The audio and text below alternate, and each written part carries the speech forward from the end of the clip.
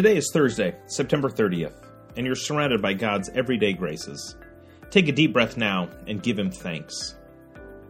Galatians 3:28. You are all one in Christ Jesus. Galatians has become one of my favorite letters in the New Testament, and I love it because Paul is so passionate about our rights in Jesus Christ. He comes out guns blazing in the beginning to do battle with the Judaizers, people who are teaching that you have to become Jewish and obey all of the law before you can become a Christian. For men, this meant becoming circumcised, not a big selling point for many. Paul doesn't just, however, call out some anonymous traveling preachers for this heresy.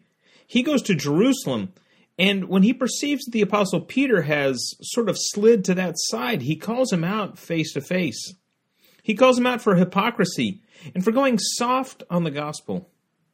Paul tells Peter that if they require the law, then what they're doing, in fact, is disobeying the gospel Jesus Christ died to give us. That gospel is what we all have access to the Father with. And that gospel lets us know that we all have equal standing before our Heavenly Father in Jesus Christ. Here's how Paul describes it in Galatians chapter 3, verse 26.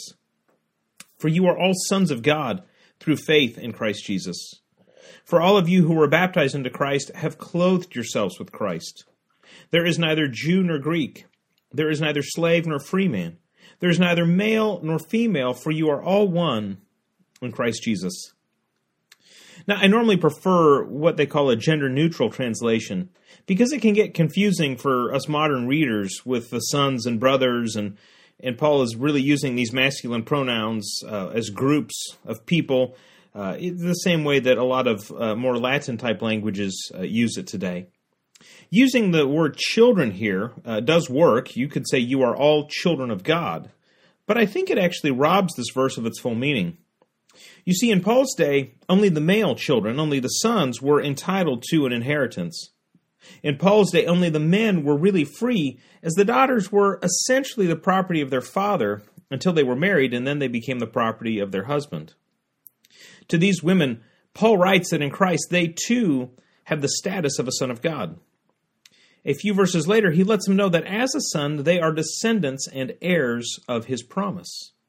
In other words, in Christ, these women have status and standing as sons, in a world where they would normally have none as daughters. So I don't know about you, whether you consider yourself powerful or not, influential or not, whether you're male or female.